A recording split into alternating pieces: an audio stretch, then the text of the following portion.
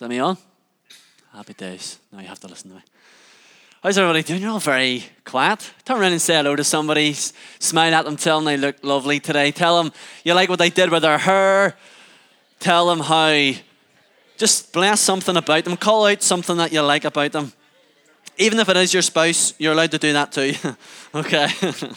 Not looking at you two kids in particular, you know. Yeah, if this is your first time in Journey, you're very, very welcome. If this is your 101st time, you're welcome too. Yeah, no, it's great. This, you know, like Colin says, this coming Saturday we have our Crossgar outreach, and you know, as a church, we often, you know, even when you get into our prayer meetings, we're often, you know, we're calling out, God, help us to, you know, pursue your kingdom. Give us opportunities to be ambassadors for you in our communities, where we're at. We want to see revival come. Who prays those prayers? We want to see revival come, God. Would you come in your power, your Holy Spirit? We get on those red hot, fiery moments, and then an opportunity comes and we're like, oh no. Oh dear, I don't know. Let me go back to my prayer meeting and pray, you know. But how many of you know prayer and evangelism is two different sides of the same coin? You see, we pray, but also God wants us to be the answer to that prayer. Not that it's all about us, but actually we become the vehicles, you know, that we get to move with God. So, you know, you've only got yourself to blame in that when opportunities are created to, you know, I really believe, you know, Crossgar is a wee bit different to, I guess, all the different events that we've done, because, you know, it's still in the mode of blessing. It's still in the mode of going out and being light. But actually, there's opportunities now in what we've created in some of the games and activities that actually you get to interact. You get to interact with, you know, look at the people in this room. Look around right now. Look at the many different faces and people that bring different things to the table that you get to be at. I know some of you obviously aren't there about. You maybe timed that well. But we get to be the ones that actually, you know, interact in a way. So I'm really excited for it.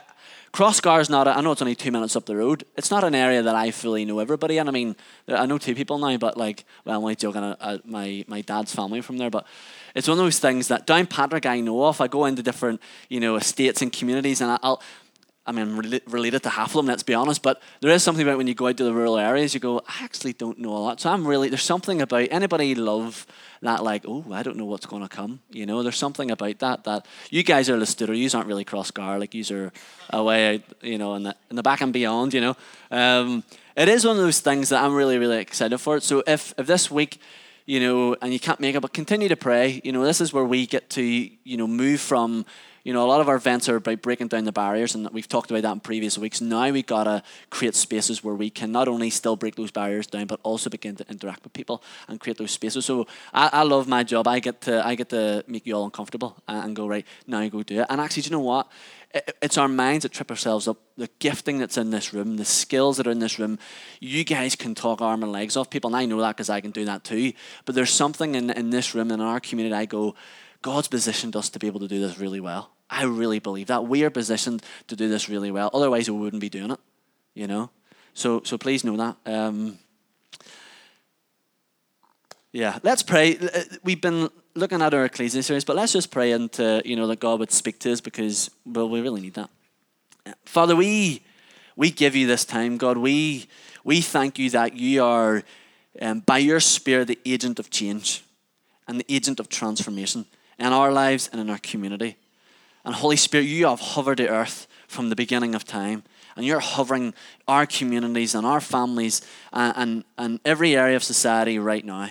You're here, but you're out there. You're everywhere, God. And we acknowledge you, that you're above it all and you're in all. You're not distant, you're not foreign, but you're also personal and relational, Father. And this morning, as we come to read your word, as we come to help us to see, give us eyes to see and ears to hear. God, would you speak something that would pierce our heart? We do a prophetic shift on the inside of us, that we would know, this is what you're asking me to do. Lord, I pray we all get to hear you. And Lord, would you come and speak to us by the power of your Holy Spirit. Amen. Over what week is this? Is this number 1, 2, 3, 4? Because there's 5 weeks in May. Just a bit of a recap for maybe those of you who haven't been about. But in the first week we looked at, obviously it's our Ecclesia series and it's talking about the heart of the church. in the first week, we looked at the idea that the ecclesia is what I like to say a building less mobile people movement that's designed to operate 24/7 in every area of society for the purpose of having an influence. Remember that word influence, it's important today, okay? An influence on everyone and everything. It's a kingdom where people can belong before they believe, right? Then after that, Mike came in week 2 and he discussed how this is practically done when we gather around the manifest presence of God, that the people and the gathering of God is to be around his presence, not to be around an idea or a theology, but around a person, and his name's Jesus. Then John came in week 3 and he explored how community, as a community, we're not only reformed in our theology, charismatic in our nature and missional in our philosophy, but actually the church and our community and every other church is to be the only gathering that exists on the place of the earth that exists for the benefit of its non-members. Let me say that again. The church is the only gathering of people that exists for the benefit of its non-members, and we talked about why we don't do membership and so on. Today, I want to look a bit around how the ecclesia is called to be a model of healthy community to the world and culture around it.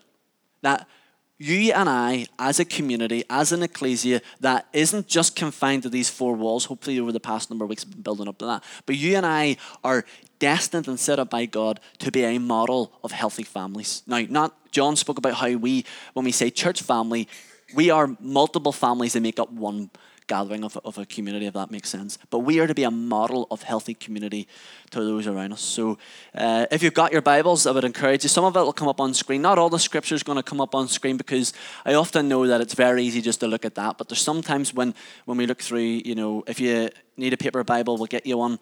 You've all got a phone, so do that as well. But there's just something about I think it's a lost art, even though I speak to myself. So it's always really good to, not to guilt you or shame you, but just it's good to do that. But go to Matthew chapter 5, okay? We're going to be down at verse 13, and I'll come back to that in a second. But one of the things I want to talk about, not to draw too much attention to current affairs, but is anybody aware of the current famous, I'm going to say this, the defaming trial between Captain Jack Sparrow and Amber Heard, right? Some of you know it's Johnny Depp, and there's this thing that's going on, and some people are going, I don't have the BBC News, I don't know what's going on. You go check it out, although actually don't check it out. What we're seeing right now is in the public arena, we're seeing 2 very famous people who are suing each other for, basically discrediting themselves, and we're seeing 2 toxic people, 2 very broken people who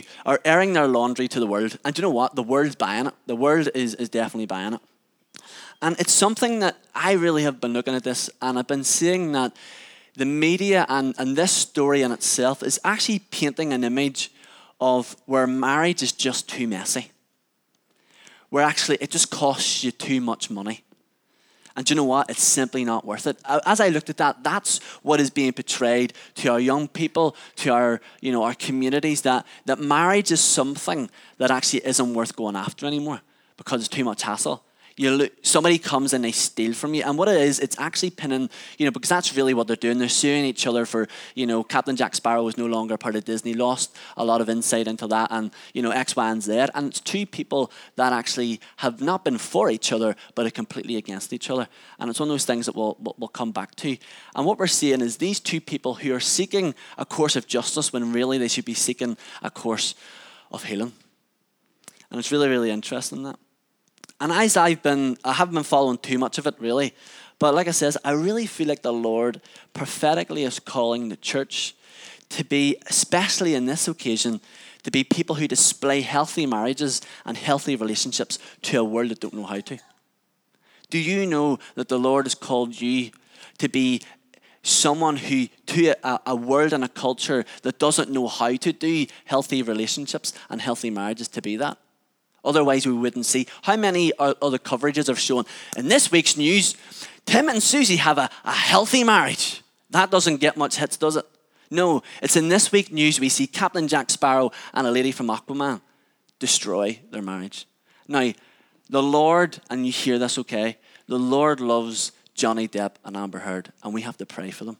We have to pray that he does something that what media uses to gain and garner followers, that actually I believe the Lord wants to do something. And and can do something inside them. So don't want to use them as a way to just simply make a point. And it's why today actually I want to explore that we are called to be that healthy community, particularly in the two places that look at our identity and our purpose as a church, okay? One of the things that God's designed to happen in households as we essentially grow up, or for children to be raised up in a household, is so that they are raised with a sense of identity. They know who they are.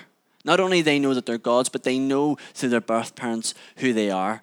They also have to develop a sense of purpose, why they're placed on this earth, and we go through the stages of development where they learn that. But also, in a child, they have to learn to develop or learn this awareness that they have access to resources.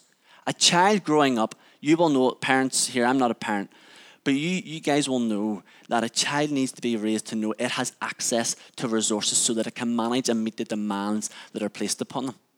And what really good parenting then does, without going into the whole parenting series, because you guys would do that better than I would, is actually then to go, a parent's job is to equip a child in order to not only be interdependent on God, but actually they can gain the resources and the means in order to manage life. And when that happens in a child in a healthy manner, you'll actually find the level of anxieties will be decreased. A child that has high levels of anxiety in their life will not feel like they have the resources to meet the demands placed upon them in life. A child or an adult with low levels of anxiety will find they feel like they have the resources spiritually, psychologically, emotionally, and mentally, okay? So that's just something on a side note. But it's why, as we grow, we learn these new skills. We learn to get the resources and the insight. And it's why Jesus says those who are humble and teachable will inherit the earth. So this morning, I really want to look at, in this context of healthy community, 3 things, okay? If you're taking notes. Salt, light, and leaven. Now, when I say leaven, I could also be interchanging between yeast, okay? Just salt, light, and leaven. And these are 3 metaphors that Jesus used, one of many 3 metaphors that Jesus used to describe the kingdom or attributes or aspects of the kingdom and our function in it. But let me start with the last one first off. I know for some of you older people, you go, no, we're back to front today, okay? In Scripture, you'll find 3 types of leaven, okay? You've got the leaven of Herod, which is the political system. That's the system where man is at the center, reason is at the center, and man has all control, okay? You have the leaven of Pharisee, which is the religious system, and that's where, yes, God is at the center, but actually he's distant, he's impartial, and he's powerless, okay? Often might be known as deity or deism or distance, okay? Then you have the third leaven, which Jesus talks about, and it's that of the kingdom. And this is where God's manifest presence, his rule and his reign is for the here and the now. It's where we find acts and traces of his presence on the earth. And it's in this, leaven of the kingdom is where we see traces of the miraculous breaking out. This might be where somebody gets healed, somebody gets delivered, restored. It's where maybe there's provision of finances, or what we've seen with a building, or with their salvation, or maybe it's even with actually when a man and a woman come together in marriage. All of these have kingdom. We celebrate them because they've got kingdom written all over it. In fact, whether, where we see somebody who's downcast, someone who is low in spirit, there's a verse, maybe will come up, Isaiah 60, where it says, and you all know it, it says, "Arise and shine, for your light is come, and the glory of the Lord is risen upon you. For behold, darkness shall cover the earth, deep darkness, the people." What's really interesting is that word deep darkness means heaviness. It actually means a depression. So when you see a deep darkness or a heaviness on the minds of a person, and then freedom comes, it's actually that is when we see the display of the kingdom come in a person. So miraculous of financial provision, of physical healing and so on, that will be an external display of the kingdom of God coming. But then where we see where there's deep darkness on a mind of a person, and then they get freedom through that, where they get conflicts resolved, where they get emotions that are deactivated in their lives, they find that actually that's still the display of the kingdom coming. So the reason we talk about the kingdom being like leaven or like yeast is because every time the kingdom of God is demonstrated, like the leaven that gets worked into the lump of dough, it gets worked into the dough of society, of culture. It begins to spread. Testimony begins to... Anybody heard a testimony that spreads like wildfire? Wildfire. Could it work with flowers too, yeah? For all you planters, right? It works, you know. Maybe that's more in the weeds context, so that doesn't really help us out. I'll do it like this, okay? Anybody know Jurgen Klopp? I'm going to be biased right now. I love Jurgen. Hannah's like, don't talk about Jurgen. We talk about him all the time. Big day today, by the way, okay? But all you football fans don't really care, so I've lost half of you already. I love Jurgen Klopp. He is a charismatic maniac. I mean, I'd love to go to church with him, right? He is a Christian, by the way. And what's really, really interesting, and, you know, bear with me for those of you who don't like football or Liverpool in general, okay? But what I find really fascinating is in Jurgen Klopp manages the Liverpool football team. And Jurgen is professing, he professes a faith in Jesus. He follows Jesus. And at least two or three of Liverpool's senior players also outwardly profess a relationship with Jesus. And what's really interesting right now is, if you look at that team now, I'm a wee bit biased, but there's also a lot of other teams that look right now between the title race between Liverpool and Man City, and everybody really wants Liverpool to win because they're much more of a charismatic team. But what's really, really interesting is if you look at that team, if you look at the belief systems and the cultures, like if you study that right now and see what's going on, it's actually quite remarkable. You know, in post-match interviews where the media are trying to get each team player to, you know, be the solo ranger, to be someone who takes all the credit for the team, they go, no, it's because of my teammate. No, because we did this for the team. They put themselves second and they bring their team first. You find there's a togetherness, there's a building up of their teammates, there's a cohesiveness, there's a one of accordness, if you like. And it's, you know, this is just my hunch, okay? But there's something about me that I think that maybe Jurgen Klopp is getting a lot of his leadership values from the kingdom. Whether he knows it or not, whether that's what he's intentionally doing with his team. And I just have a wee hunch. I think in years' time we'll come across and he will release a book or something and he'll go, yeah, you're all surprised where I got my stuff. And, you know, it was actually from I actually do believe the Lord's going to let me meet him. Whether that's prophetic or delusional, I don't really know. But I will ask him, okay? And if he says none of it came here, I will come back and apologize for this part of the sermon, all right? Okay? And what's happening is those values, which we can attribute, because remember, the Bible says, examine all things and take that which is good. So there's aspects of this kingdom, whether, take Jurgen Klopp out of it, whether he knows it or not. There's something in this team that has infiltrated the whole wide team and also other people in the Premier League and so on, that people are starting to see. There's something. You listen to the pundits, you listen to the people that are analysing. There's something about this team. And do you know what? I'm going, you don't really know what it is, do you? There's something they don't realise, what kingdom values are being spread a bit like that leaven and that yeast is being spread throughout these secular places. And that really, really is interesting to me. Do you know what? The same thing is with the supernatural. The same thing is with the supernatural. You see, for many, many years in church history, many centuries in church history, we often just attributed the miraculous, the provision, the breakthroughs, the stories of testimonies for those who were on farm mission, those who were, you know, maybe in Africa or Asia or South America, somewhere where they went away and sold everything. We just attribute those big things to those moments. But see now, in current church culture, there just seems to be a belief that actually, you know what, we all get to do this. We all get to play a part. It goes into normal life. You don't have to go become a missionary far and away in order to see the kingdom come through power like that. We actually get to see it in here and now. We have seen it in this church alone in the past month, where we've seen a crazy provision of miracles and salvations. And do you know what? It's only the beginning. What is it? It's leaven. It's beginning to spread. It's beginning to spread like wildfire. Okay? It's that desire, that hunger, that anticipation, that ambition that grows up on the inside of you. And do you know the best part is this can either work for you or against you. But one of the best parts is when leaven gets worked into a dough, you can't get it out. It's irreversible. When the kingdom gets on the inside of a person, guess what happens? It's irreversible. And it begins to spread. No matter how much there's weeds, how much things choke it up, the kingdom is still there. Kingdom still moves in our society. I remember when Hannah and I were making homemade pizza. Now, when I say Hannah and I, really it's Hannah, let's be honest.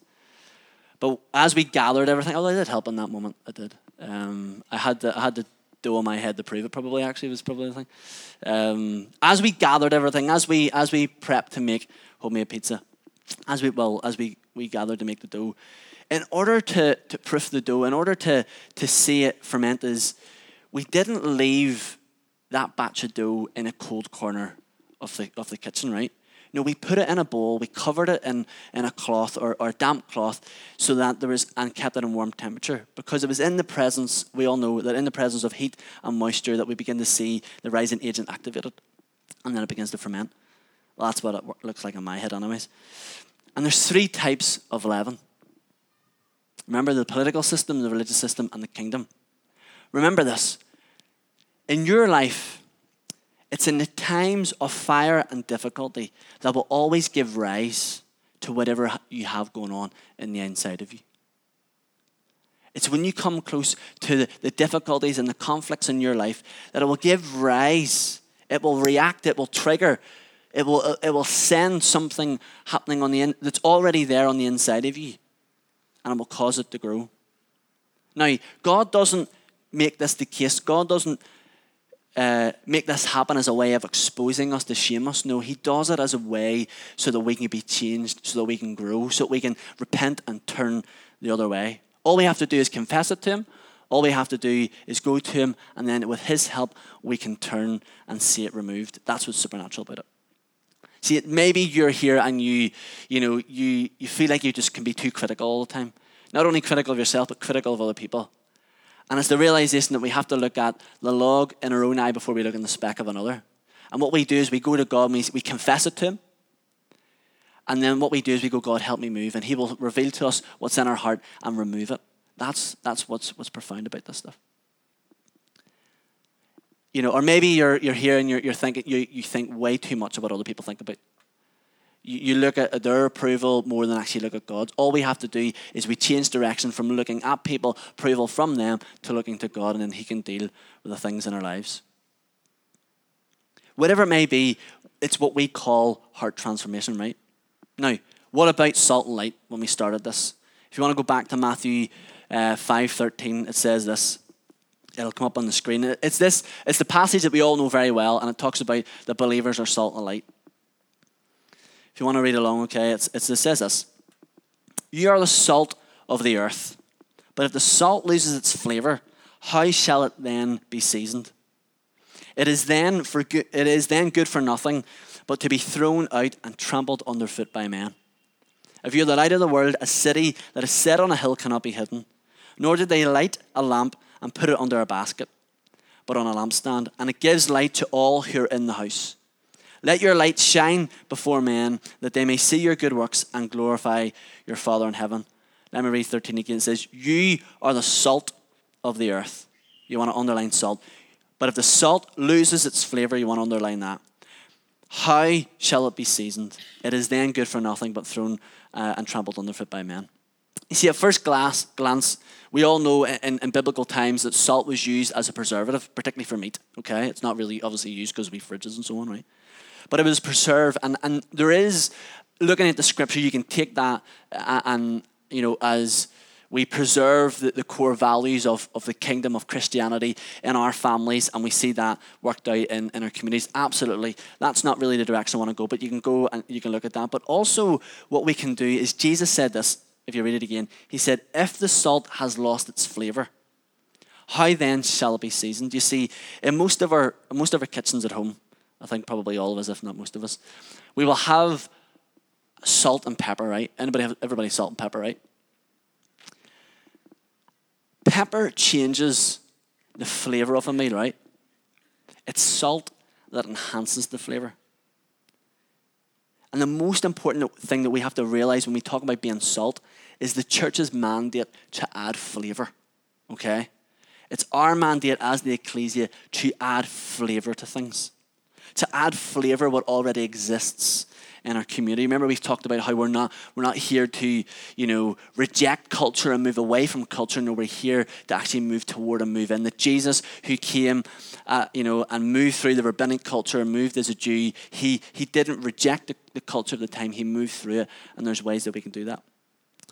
But how many of you know is not all community initiatives, not all startup businesses or, medical inventions or whatever it may be are actually done by believers? I mean, we love when that's done by believers, right? We love the fact that, was it the defib was done by a guy in West Belfast and the DeLorean from someone? Like, we love that, right? Whether they're Christians or not, I don't know. I think maybe the defib guy was, but potentially. But not all of those are done by believers. Why? Because we see in Matthew 45, it'll not come up, that the Father sends his rain on the just and the unjust. All those inventions have changed the landscape of society. It's changed, medical, and it's changed film, right? But if I really believe that if all of, creative inventions, all new innovations came through the church, then it would have us thinking that the kingdom stops with us. It would have us thinking that, we're in charge, and then we forget about everybody else. And what it would do, it would make us become proud, arrogant, and self-absorbed, right? And one of the huge aspects of becoming effective as salt in culture is that we see God's value on the unbeliever before they've placed the faith in him. I'll say that again. A huge part for us as a community becoming effective as salt in a culture, in a community, in our towns, is that we see God's value in an unbeliever before they've placed their faith in him. It's that whole idea they get to belong before they believe, right? If you're taking two notes, I believe there's many, many ways we can honor people, we can value people. But two ways I want to look at this morning is we have to see everybody made in the image of Christ. That person who does your head in is made in the image of Christ. That person that makes you twitch is made in the image of Christ. That sibling, that spouse, that whoever it may be is made in the image of Christ. That in some way, all of us, despite our brokenness, display an aspect of God's nature that nobody else can. Do you know that you display an aspect of God's nature and character that I can't? Do you know that God has uniquely designed you to display that to the world around you in a way that nobody else can? I don't know if I should quote this in church. Maybe the fact that I'm saying that I shouldn't. But anybody heard the thing where, can the real Slim Shady please stand up? Right? That's a local rapper, but some of you are laughing. Some of you don't know how it is. It's fine. It was a wasted thing anyways. But it's that idea of can the true, authentic version of ourselves stand up? And the second part of value is that we have to see everyone has been given gifts by God to give and sow into the grand ecosystem that is called his world. And whether they know or not, whether they're doing it, like back into a Jurgen Klopp scenario, okay? And it's why we're called as a community to be a prophetic people who celebrate and call out the value in gold that God has placed in another person.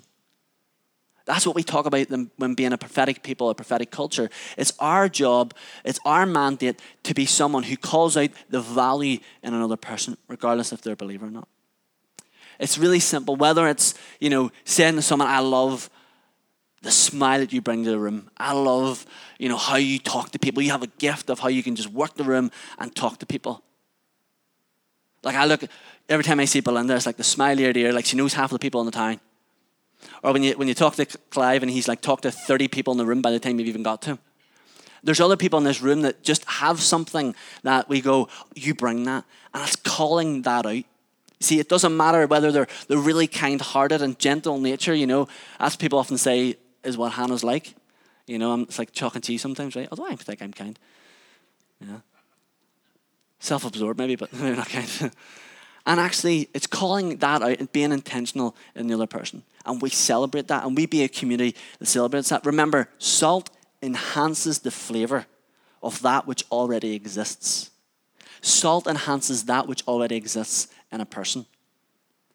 Verse 13 goes on to say, but if the salt loses its flavour, then how will it be seasoned?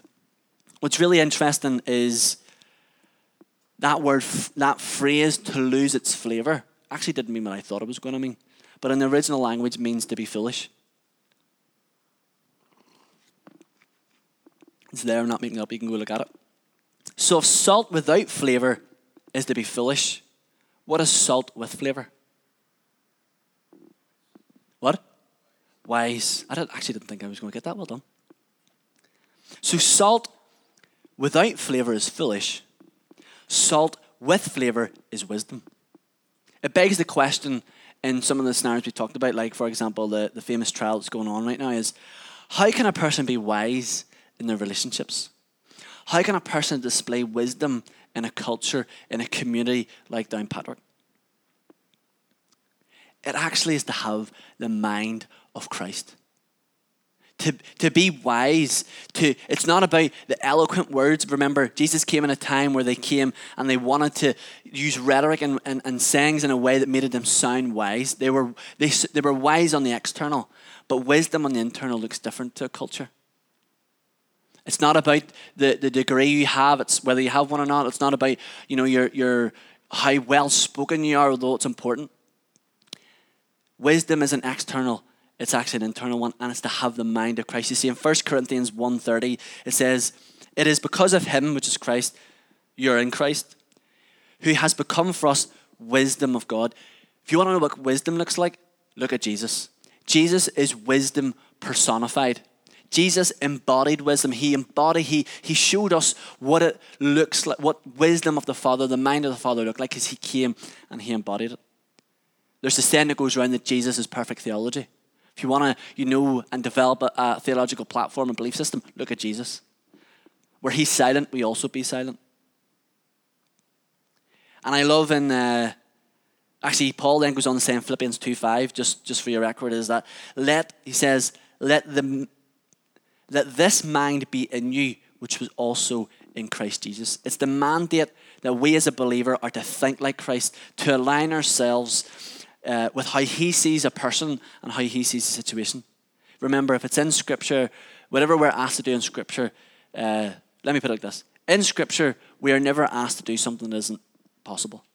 You may be here going, I don't have the mind of Christ. I think all sorts of thoughts. Remember, leaven.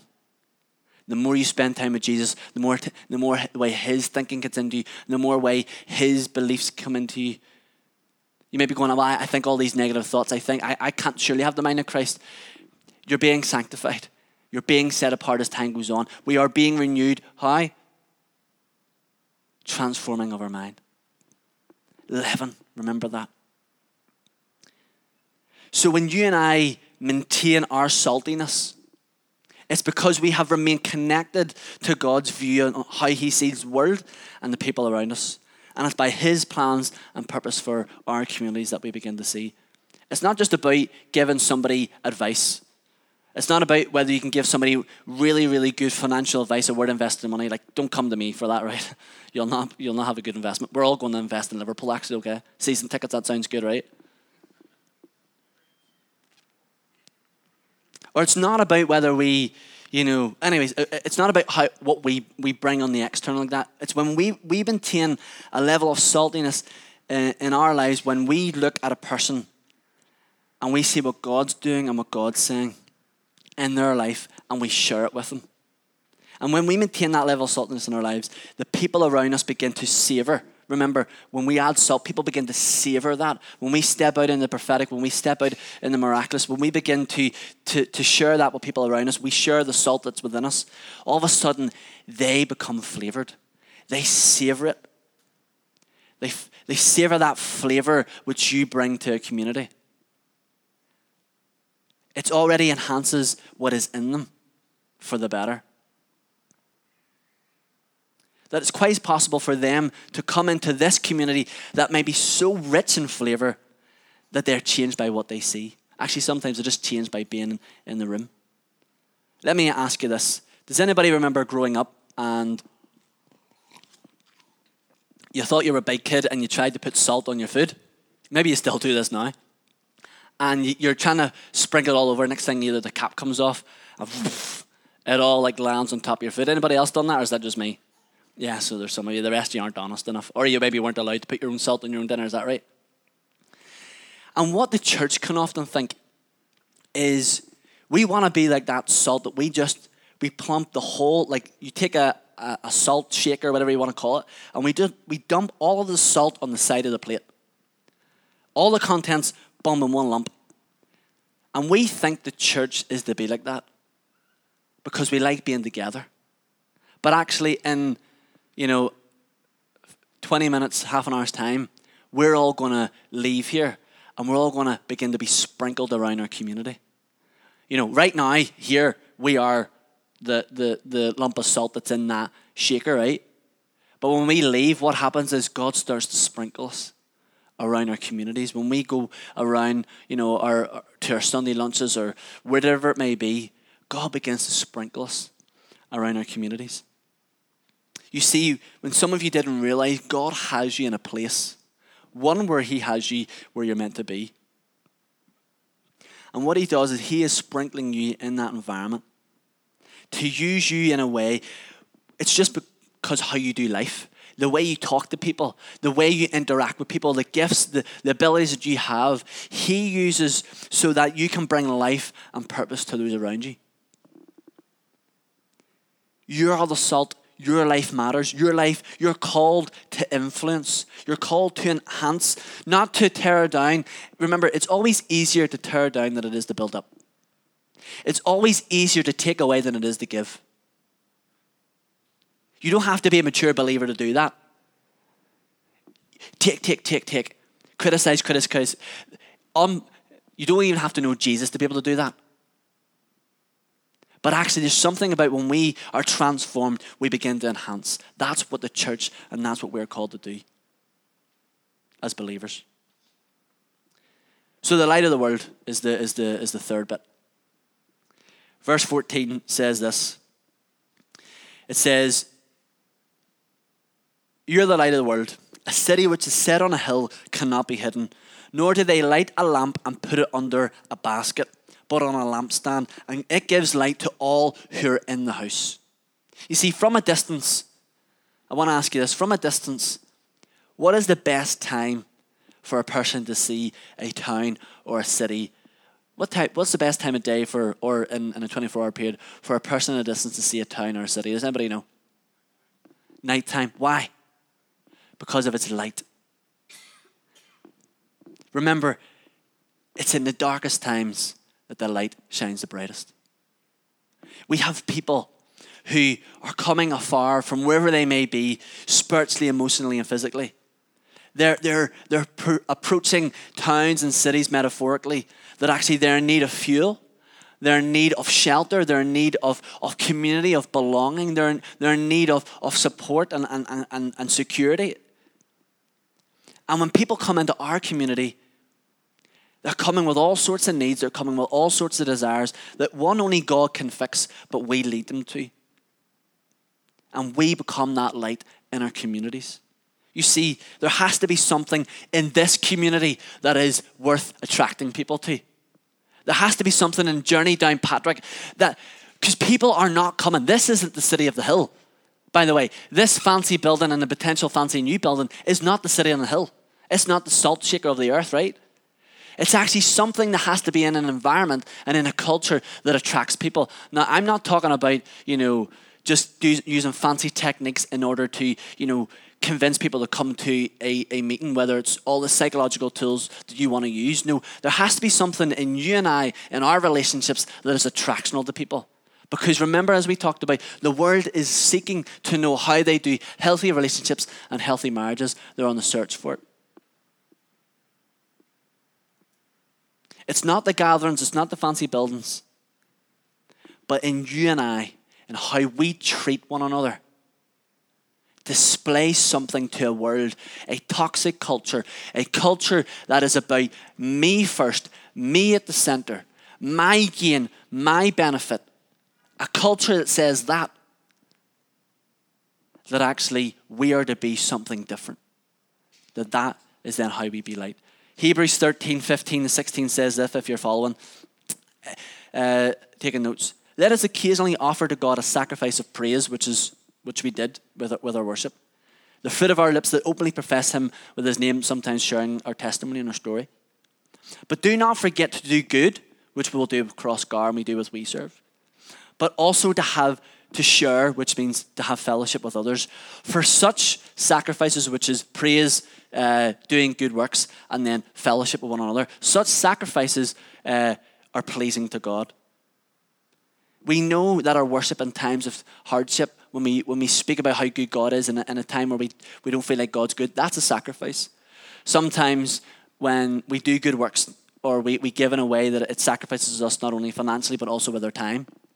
But how many of you know fellowship is also to be sacrificial?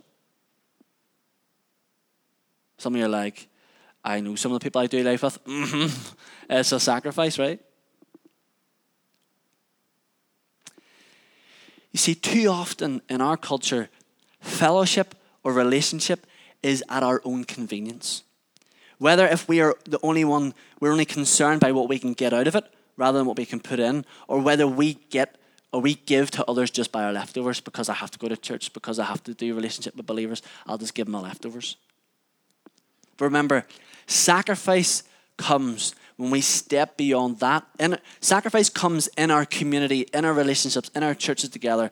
Come when we step beyond that which is convenient for us.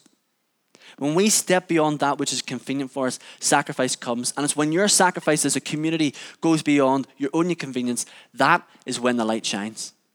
How many of you know the light shines the brightest for our communities when you and I honor each other when it's hard?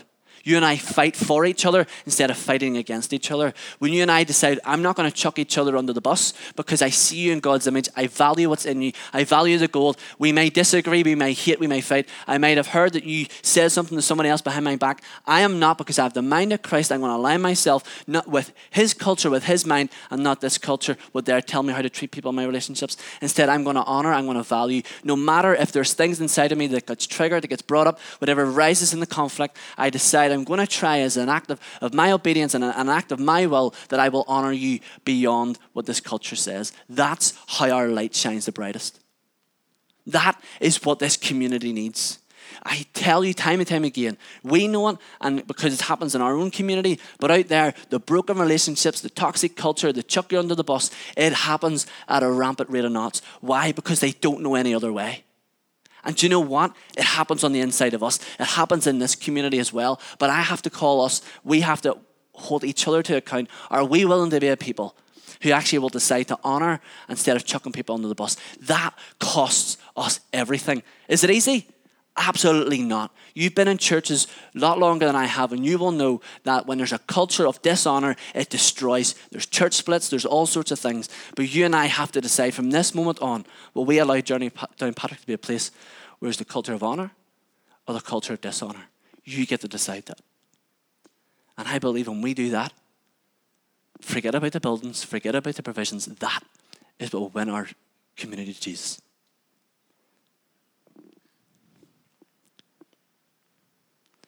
So we might go to Crossgar next weekend with our bouncy castles and barbecues to feed their entertainment and their gut.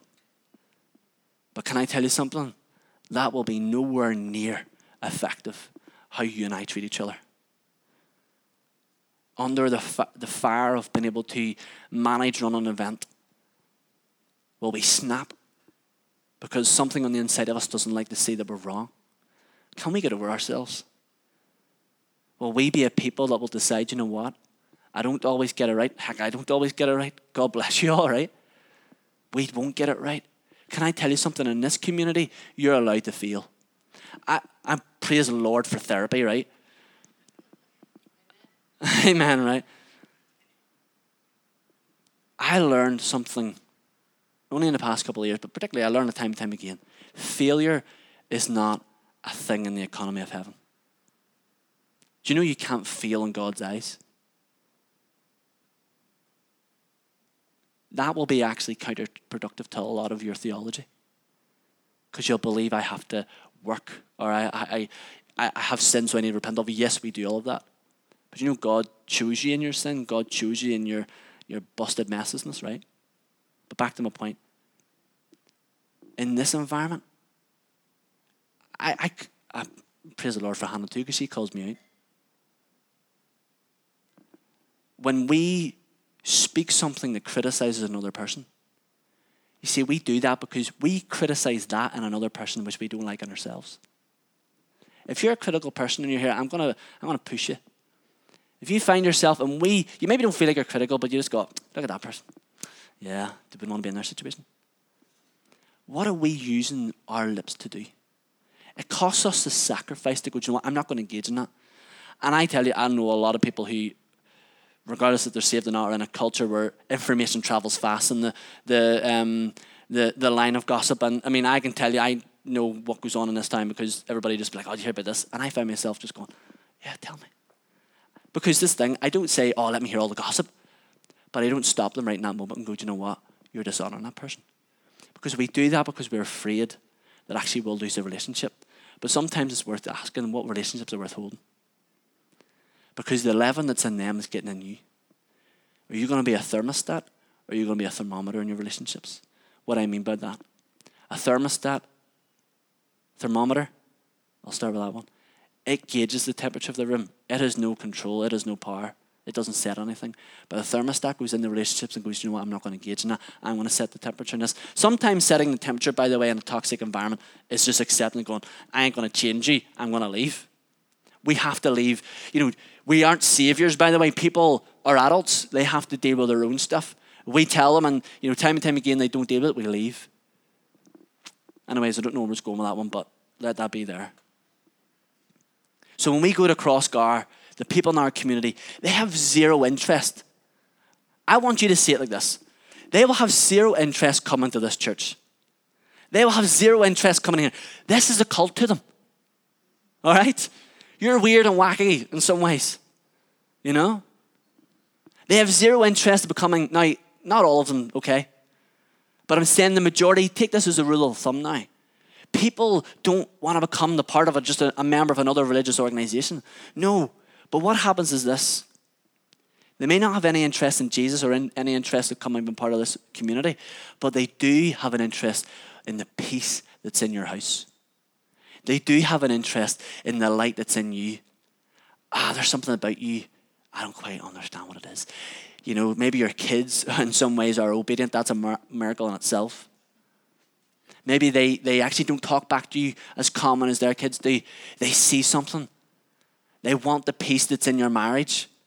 When somebody says something, you both don't chuck each other under the bus. You're for each other instead of against each other. They want that. If we bring that, we model that, I will tell you something, we will see revival in our community. We will see revival in our churches because guess what? They'll be banging your door down. And then you will spend around a dinner table, that's how we do it. But it starts with us having a sacrifice in here and with each other. Can I look around the room right now? This is us. This is who we've got. We are to add to this, by the way. I do want to see it grow. Absolutely. I'm not going to deny we're here numerically as well. But there's something about a growth that happens when we choose. Who is the person in this room that you know the least amount about? Do you know what your assignment is between now and next Sunday? Because I'm going to ask you. Have you went and spoken to them? Have you invited yourself out for coffee with them? I love inviting myself around to people's houses. It's because we don't have to do the cleaning. I shouldn't have said that out loud, but we thank you that you have us over, by the way. Digging a hole, right?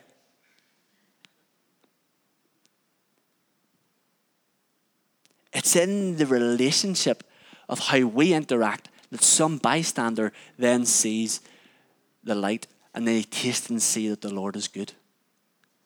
It's then that they taste our saltiness and go, oh, there's something about them. Weird, wacky cult people. I maybe want to be part of that, right? We have to be counterculture to the culture. Back to Isaiah 60. You see, before I go to that, it's when they then taste that flavor, when they see something in us, the light goes on. All of a sudden, they realize the peace that they've been searching for is a person, and his name is Jesus. That's the greatest form of evangelism. Because what's the worst form of evangelism?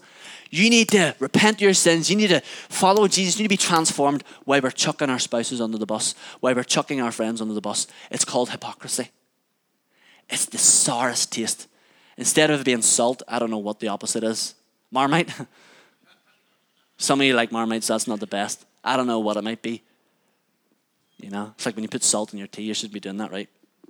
Isaiah 60, it says this, "Arise, shine, for your light is come, and the glory of the Lord rises upon you. See, darkness covers the earth, and thick darkness, or deep darkness, over the people.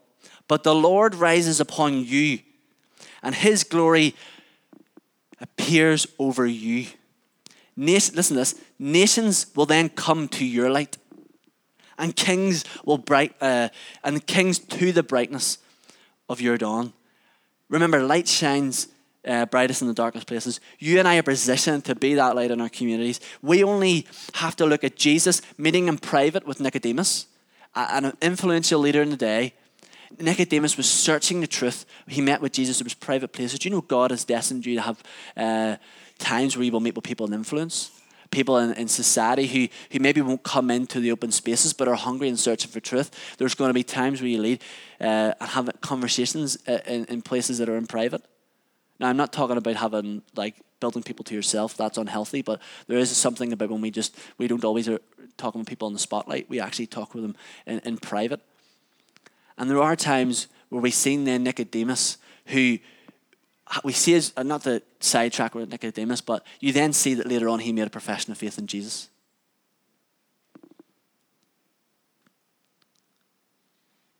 There are people, there's people sprinkled all over our community that God wants to sprinkle you over, if I'll say it like that, who look to you and I. There's people in our community that look to you.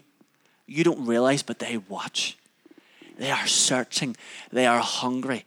They are looking at you. They are Facebook stalking you. They are doing X, Y, and Z because they want to know if you're, do not be under any illusion of who may be watching. Sometimes they catch out, but actually I think in a lot of ways they're just searching for truth. And if I can finish with this last section, I really believe the healthy community, the city on a hill, is to be the light of the world, right? But healthy communities is seen in the form of being, I guess, that city on a hill, the redeemed, which is us together, regardless of where we meet. Healthy community invites the supernatural. Do you know healthy community invites the presence of the Lord in this place? I want to ask you, who in this room is hungry for the presence of the Lord to be on Journey Down Patrick? Hands up. Do you know, it's not about legalism because he comes in the way he does, but we do have a personal responsibility. If we can go after healthy community, if we can go after a place of honor, I will guarantee you he comes like a rushing wind. Why? Because when one person fears through shame and opening themselves up to encounter the Spirit of God because somebody else is critical or X, Y, and Z, they don't. I find it's one of the things that if we get rid of shame and criticism in our churches, we will find the Spirit of God will come like a floodgate. And why does it come in a community like that? Why does his presence come? Because it's not for an individual. It's for how we do life. We're called to be set apart. We're called to be an ecclesia that the Spirit of God comes. I dream. I'm here for you too, by the way, but I'm a bit selfish. I'm here for the glory of the Lord.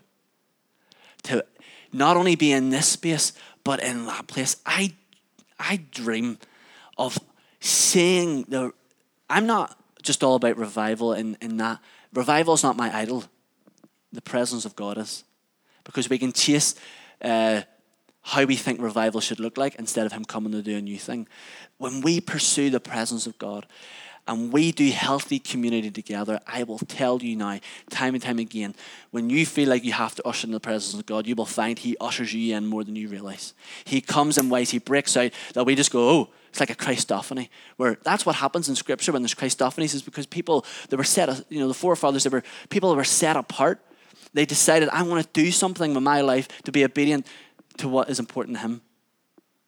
And when, I'll say it like this, it's when we start pursuing healthy relationships and healthy community, all of a sudden we started hearing of all the kinds of miracles breaking out, the kinds of provisions that we've seen for £33,000, the kind of salvations, all sorts of breakthroughs. And it's because it's his amen to how we're living our life. It's like when those manifestations of the kingdom come, when we see the breakthrough and the provision, it's like God's just saying, amen, a big amen. It's like, and it's not that we do that to get, but let our lifestyle be our prayer. And then he comes along and go, amen to that. Journey down Patrick, the individuals and the community and that, I'm on that, people. He is. Of course he is already, even with our stuff. But actually there's something about when he just then, I really believe. And I'm not pursuing, miracles for the sake of miracles. I'm pursuing the one who gives the miracles. And what we do is we see that actually he comes in a greater manifestation because he goes, amen, amen. Is God going to give you your amen in your house? Is God going to give you your amen in your relationships with your friends and your family, how you live, how you treat people? Remember, it's like the secret sauce when God comes in his... That's what the secret sauce in a room is, in a community. When you go and you go, I can't quite get it. It's the secret. It's something we go...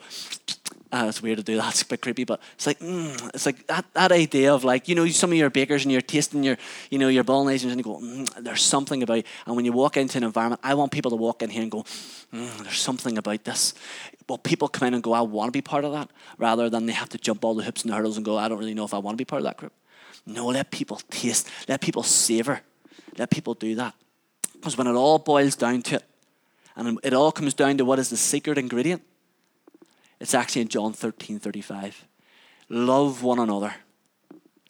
And this way, you will prove you are my disciples. If we love one another, we will show the world proof that he is Jesus, that he can transform, that he can come in his presence, not just the knowledge of who Jesus is, not just having the right doctrine, knowing all the creeds, having it all in a box. No. It's when we set aside ourselves for healthy community that people come in and we love one another. Love isn't just about ooey gooey, I love you, right? Remember, love is an emotion, but love is this: I choose as an act of my will. I'm going to hold on to you. We might fight the bit out, but sacrificial fellowship means that actually I'm going to lay down my pride. Who's stubborn in the room? I'm glad you're honest. At least that's the one grade, good. Why are we stubborn? What are we holding on to? What's the control, the fear, the anxiety? Because it all comes down to that secret sauce, and that secret ingredient is love. Because God is love and he comes through that.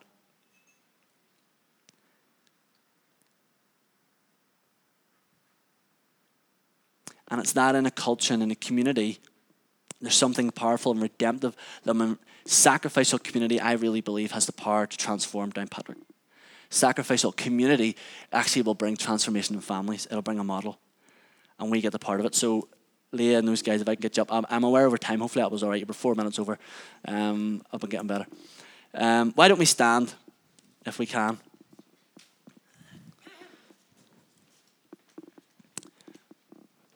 I'll summarize it like this. You are the light of the world. Jesus is the light of the world, but his light in you. It's like this. Jesus says, I was the light of the world. And then he went, tag you're it. Now, not that we are the light of the world. It's the light on the inside of us, obviously. But he tagged you're it. Now you go. You're the light of the world, the salt of the earth. And we are here to bless each other, add flavor, and give context, practical context for people to belong and find meaning. Our community is hungry to belong. Now, some of that's out of a broken home and system. We all will have that. God will work on it. But if we choose to be a city on a hill, wherever we go, we get to practically do this coming week. If we choose, we're going to be a city on a hill with each other. Do you know what? I encourage us, when there's people around who maybe don't come to this community, not that it becomes false, but why don't we start getting intentional? Maybe you might go, I don't know how to encourage. Start once. Call out the gold. Let's start there. And when we do that, the presence and the supernatural of God will come in ways that I know we're all hungry for. Are you going to commit to it? So, Father, we commit as a community today to healthy community, sacrificial community, honor and value above everything else, to a culture that says we chuck under the bus. No, we will hold on to each other. We will fight for each other, not against each other. Father, by your Holy Spirit, give us the grace and empowerment to do this. Hold us, your sheep, your flock together, that we would be a model for healthy community, a culture and a community that are so seeking and longing, because we owe the world an encounter with you. We owe the world to come and to see. We have to take up our mandate today. So if that's what you want to do, where you're at in your seat, just take one step forward as a prophetic act for you yourself. If you want to go, I'm going to commit, because only you can do it, to be a healthy member of this community. Just take that step forward and go, Lord, help me to do it. Help me to do it for the sake of these around me, the people who, to my left, to my right, in this community, so we may see your presence come in a greater anointing in this life. So, Father, I thank you that Journey Down Patrick, that this community, we are called to be a city on a hill, that every other church in this vicinity is also called to be a city on a hill. So we pray for honor to break forth. We pray for value to break forth. We pray that people will call out the gold, call out the destinies in this community and the people around us. Lord, we commit ourselves right now as a people to be prophetic to this nation, a voice to this community. As we go across Gargoyle, we pray right now, would you break forth in your miracles and your provision? We pray for healings, for salvations, for light to shine greater in the darkness, that the darkness shall never overcome it. We just say right now, the darkness will never overcome the light that is in us, through us, and in this community. So right now, we decide we hold our torches together. We hold our torches, that in that it will become a bonfire for our kingdom. That I'll not go down that route, but God, and right now we pray that in your kingdom that people will see the light. If people have heard us, God, right now I'm going to invite the ministry team up if there is one, and I'm going to pray right now. If you have offense in your heart, you go tell someone. You do it. It's not about shame. I will be proud if you come and you go, I've been holding this, I want to get rid of it. Why? Because you've displayed practically you want to help build healthy community. That's what we do here. So Father, we pray, would you come and move in this community as we worship you, as we finish, as we close, in Jesus' name.